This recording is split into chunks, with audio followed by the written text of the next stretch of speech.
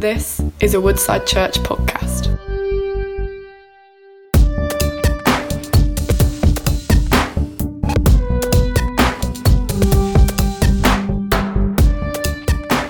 Good morning, everyone. Great to have this opportunity of speaking to you again. My name is David Devenish. I'm one of the pastors here at Woodside Church. And I'm going to be continuing our series on Look to Jesus, which we felt was so important during this time of pandemic, that we look to Jesus, who is the one that makes sense of the world, makes sense of life, and rescues us from the effects of evil. And so we're looking to Jesus. And we've been embarking upon Jesus' teaching in the famous sermon that's called the Sermon on the Mount. And this time we want to look at Jesus' comments about what we call the Old Testament, which is of course the only Bible that Jesus and the early church had, because the New Testament, what we call the New Testament, had not yet been written. And so Jesus was having to deal with two particular issues here. Firstly,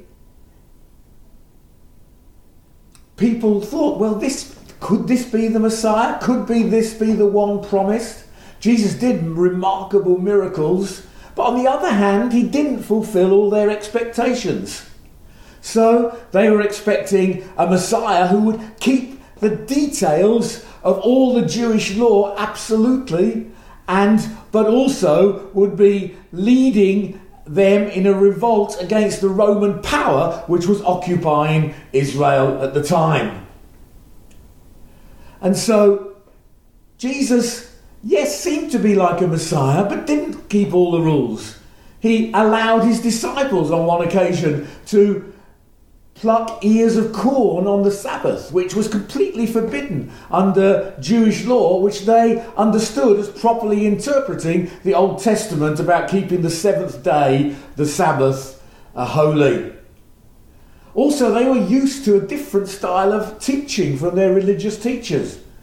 They were used to people who added lots and lots of detail to the Old Testament commands to make sure that people didn't offend those commands in any way. So, for example, because you weren't allowed to cook on the Sabbath, they said you could cover hot food from the day before with cloths or with flax, but you mustn't use straw, because straw would add extra heat and therefore cook the food more, and that would be breaking the Sabbath.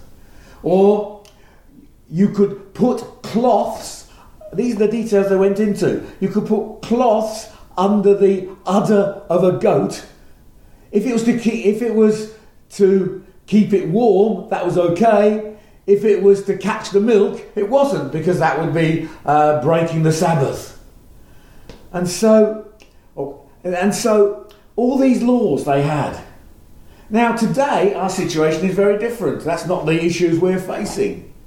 But when it comes to the Old Testament, often people will say things like, well, yes, they can appreciate Jesus of the New Testament, but the Old Testament really gives them problems. And some of us may even feel like, who are believers in Jesus, may also feel like that, and even get a little bit embarrassed about some of the Old Testament scriptures.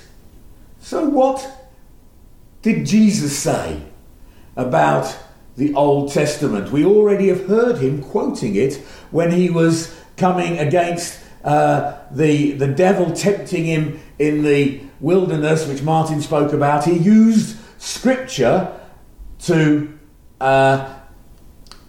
argue against the devil's temptation. So he obviously respected it. And of course, it wasn't called the Old Testament then, because there wasn't a new one. The Jews called it the Law and the Prophets. That was their description of the Scriptures. So what did Jesus say? And this is what he says in the Sermon on the Mount. We're going to read it together. Do not think that I have come to abolish the law or the prophets. That's, as I said, how the Jews described the Old Testament. I've not come to abolish them, but to fulfill them. For truly, I tell you, until heaven and earth disappear, not the smallest letter, not the least stroke of a pen, will by any means disappear from the law until everything is accomplished. Therefore, anyone who sets aside one of the least of these commands and teaches others accordingly will be called least in the kingdom of heaven. But whoever practices and teaches these commands will be called great in the kingdom of heaven. For I tell you that unless your righteousness surpasses that of the Pharisees and the teachers of the law, you will certainly not enter the kingdom of heaven. You have heard that it was said to the people long ago, referring to what was taught in the Old Testament, you shall not murder, and anyone who murders will be subject to judgment. But I tell you that anyone who is angry with a brother or sister will be subject to judgment. Again, anyone who says to a brother or sister, Raka, which was a very insulting term, is answerable to the court. And anyone who says you fool, another very insulting term, will be in danger of the fire of hell. You have heard that it was said, you shall not commit adultery. But I tell you, anyone who looks at a woman lustfully has already committed adultery with her in his heart. If your right eye causes you to stumble, gouge it out and throw it away. It is better for you to lose one part of your body than for the whole body to be thrown into hell. And if your right hand causes you to stumble, cut it off and throw it away. It is better for you to lose one part of your body than for your whole body to go into hell. What on earth does that mean? Solemn words. So, what does this teach us about Jesus and the Old Testament? Well, firstly, he honoured and respected it. He wasn't abolishing it, as some would have thought. To follow Jesus, we must respect and learn from the whole Bible, because Jesus honoured the Old Testament. The Old Testament is God's word to us, but we interpret it according to Jesus' teaching. Jesus, because he is God the Son, was able to reinterpret the Old Testament in the light of what he came to do to save the world. So it says he didn't come to abolish it, he came to fulfill it.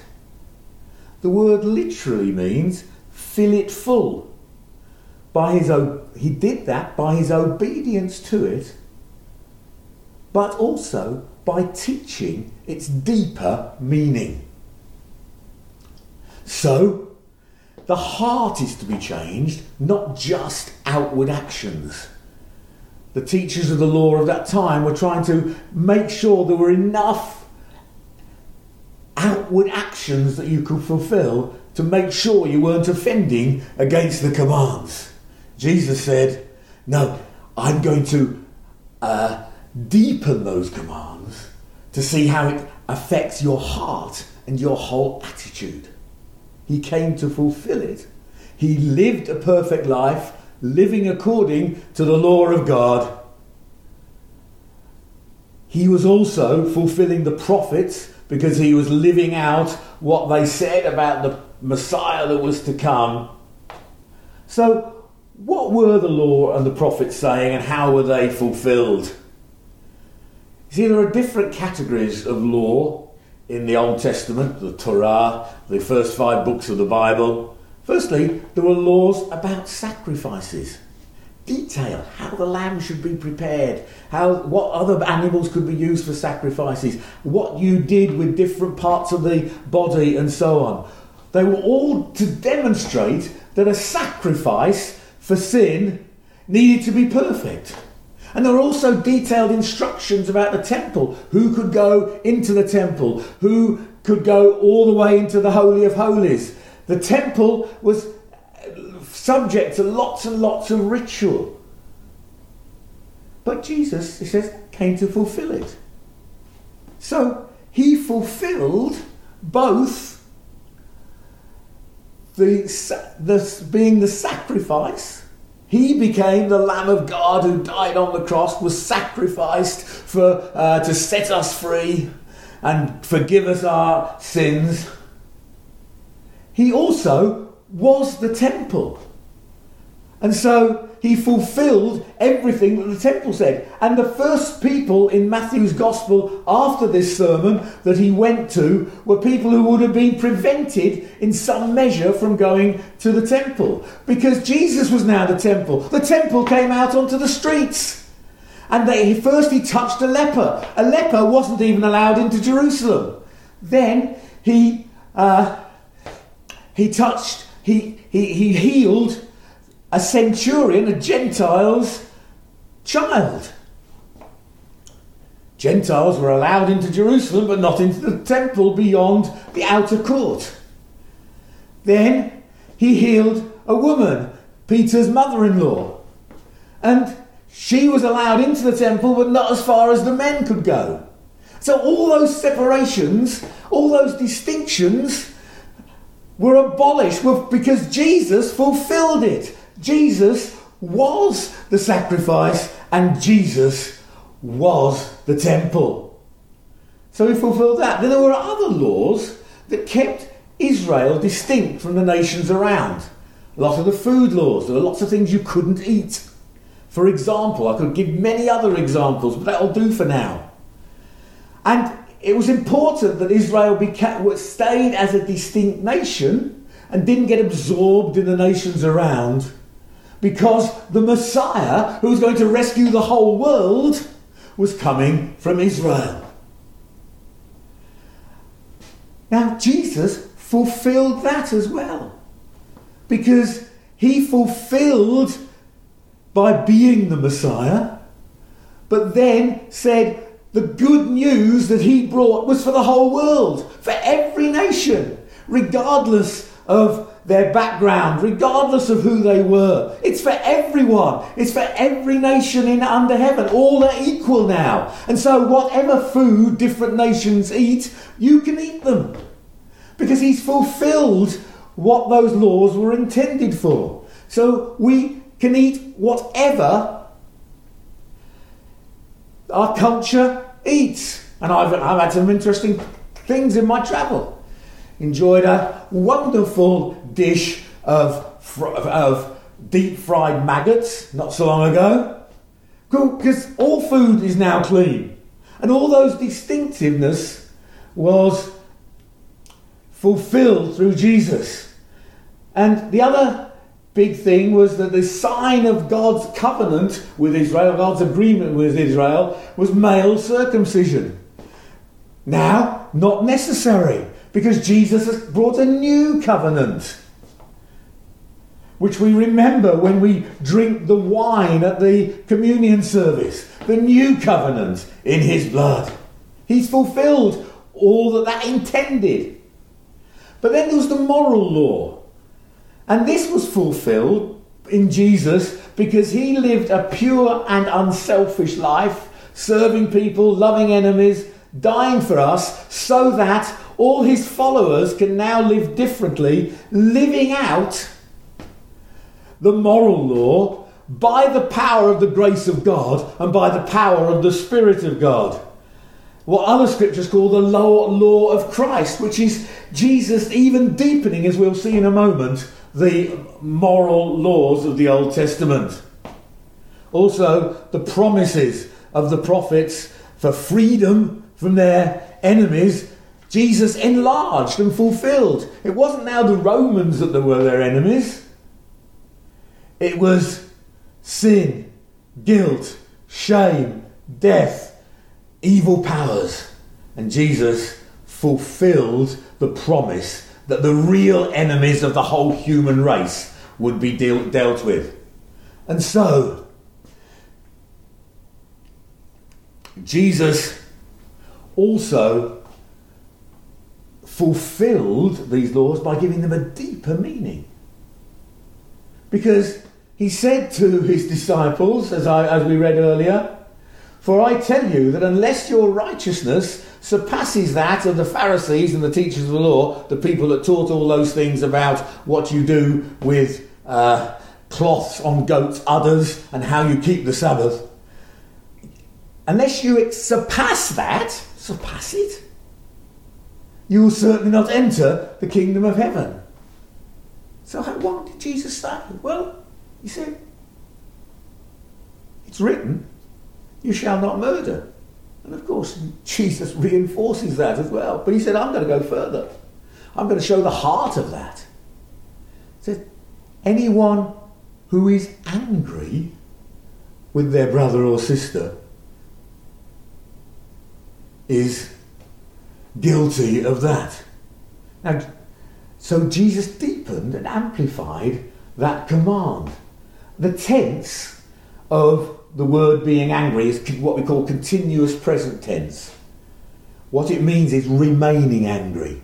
Sometimes you get angry, but Jesus is saying, don't remain angry. Forgive. Deal with it quickly. Or carrying anger.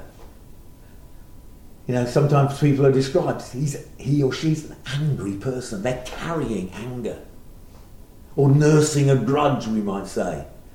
The Apostle Paul said something similar in the book of Ephesians. He said this, in your anger, do not sin. Do not let the sun go down while you're still angry. In other words, don't go to bed angry. Deal with it.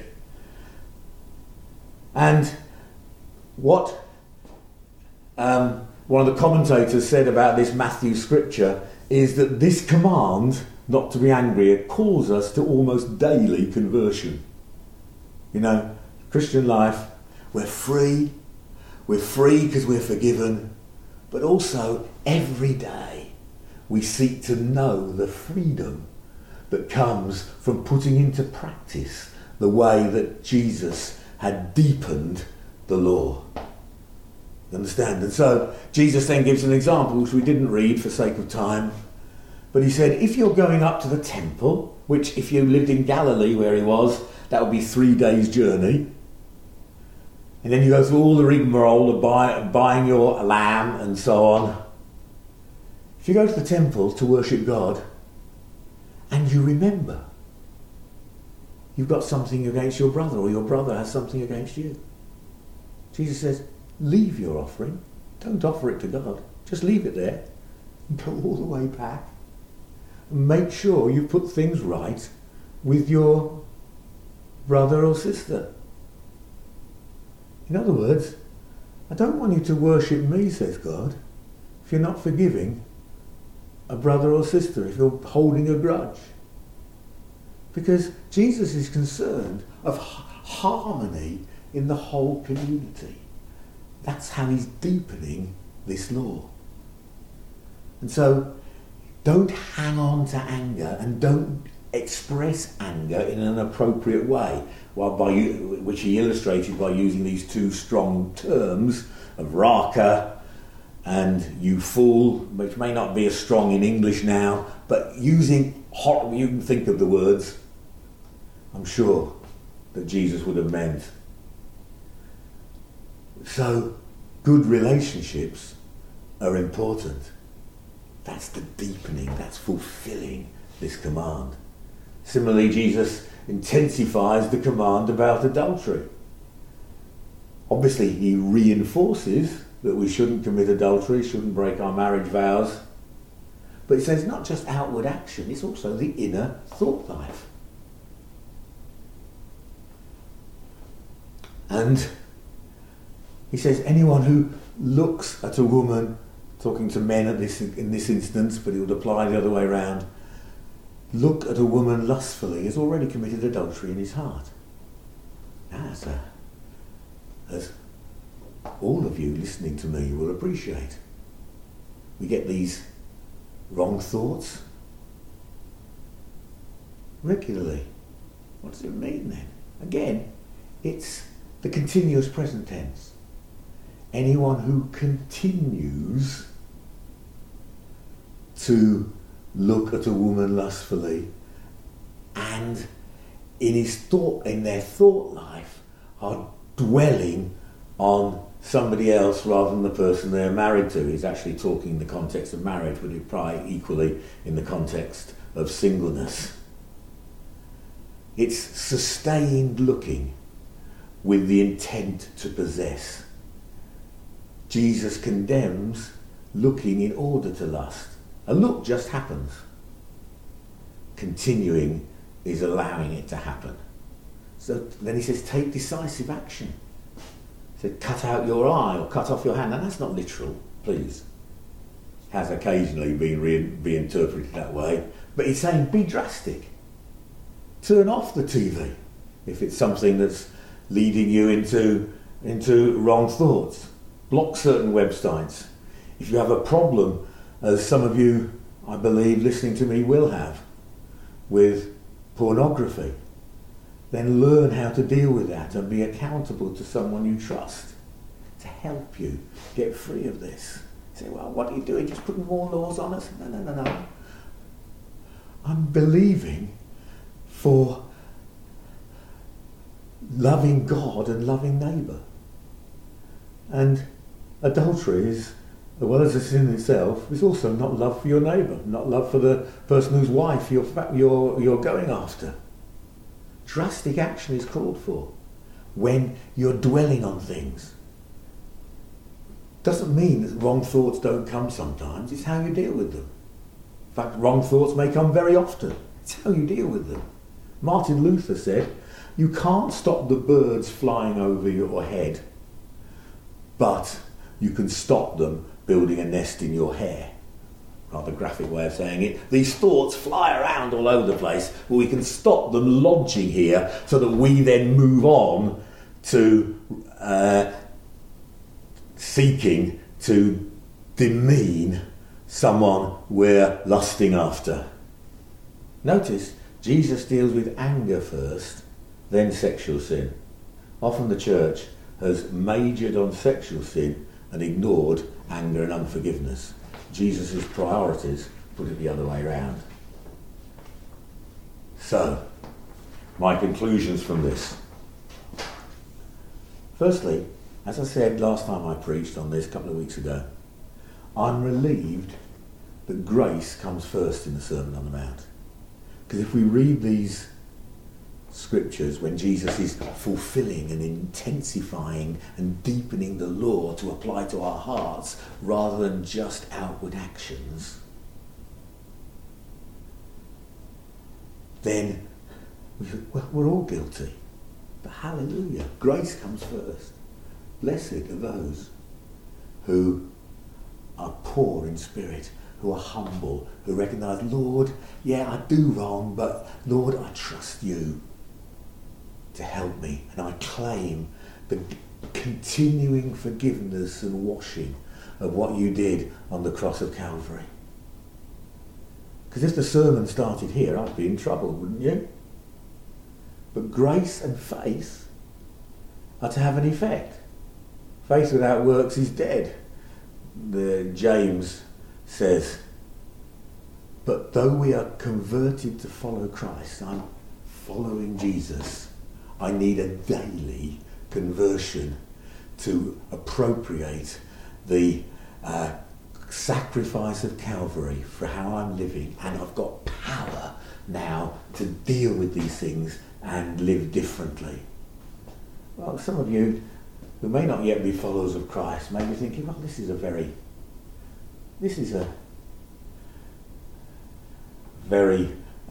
condemning sort of message. I hope it's not. You may have, those things I read about anger and looking at a woman lustfully, or the other way around.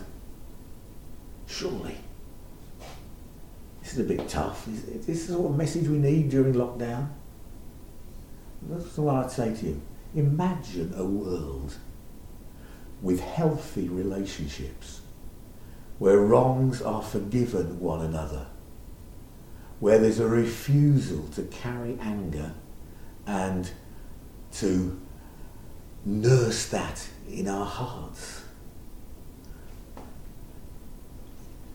Imagine a world where all are treated equally, because that's what the gospel does, where there's no discrimination on the level, on grounds of class or race. Imagine a world like that. And imagine a world where we refuse to see women as sex objects, but as honoured daughters of God who we respect. That is intended to be the atmosphere of the kingdom of God. This is very, very positive. Do you understand? It's positive. It's not negative. And the demonstration of true discipleship. And even though the church sadly has often not lived this out, this is Jesus' teaching. And so I want to say the attractiveness of the kingdom of God and this teaching. And so there's grace, if you're not a believer in Jesus, to turn to him and have an inward change which enables you to live differently. And there's grace for those who do believe, because we know that we fall in these areas from time to time, but we know the way out to receive the grace and forgiveness of God and change. It's not just receive grace and then carry on as we were before. Receive grace and the power of the Spirit to change, so that we demonstrate in our church community something of the kingdom of God as expressed in these scriptures. Christ has fulfilled the law and the prophets and enables us to fulfill them too with his help. Let's pray together. Father, thank you that Jesus taught us to honour the whole scripture and see it all as the word of God. But thank you too that he gave fresh meaning to old commands to enable a community of people living by the standards of the kingdom of God, but doing so as those forgiven and helped by the power of the Spirit of God. I pray. And I pray more and more may be added to wanting to be a part of a community that lives this way. Lord, I ask, in Jesus' name. Amen. You've been listening to a Woodside Church podcast. For more information, visit woodsidechurch.com.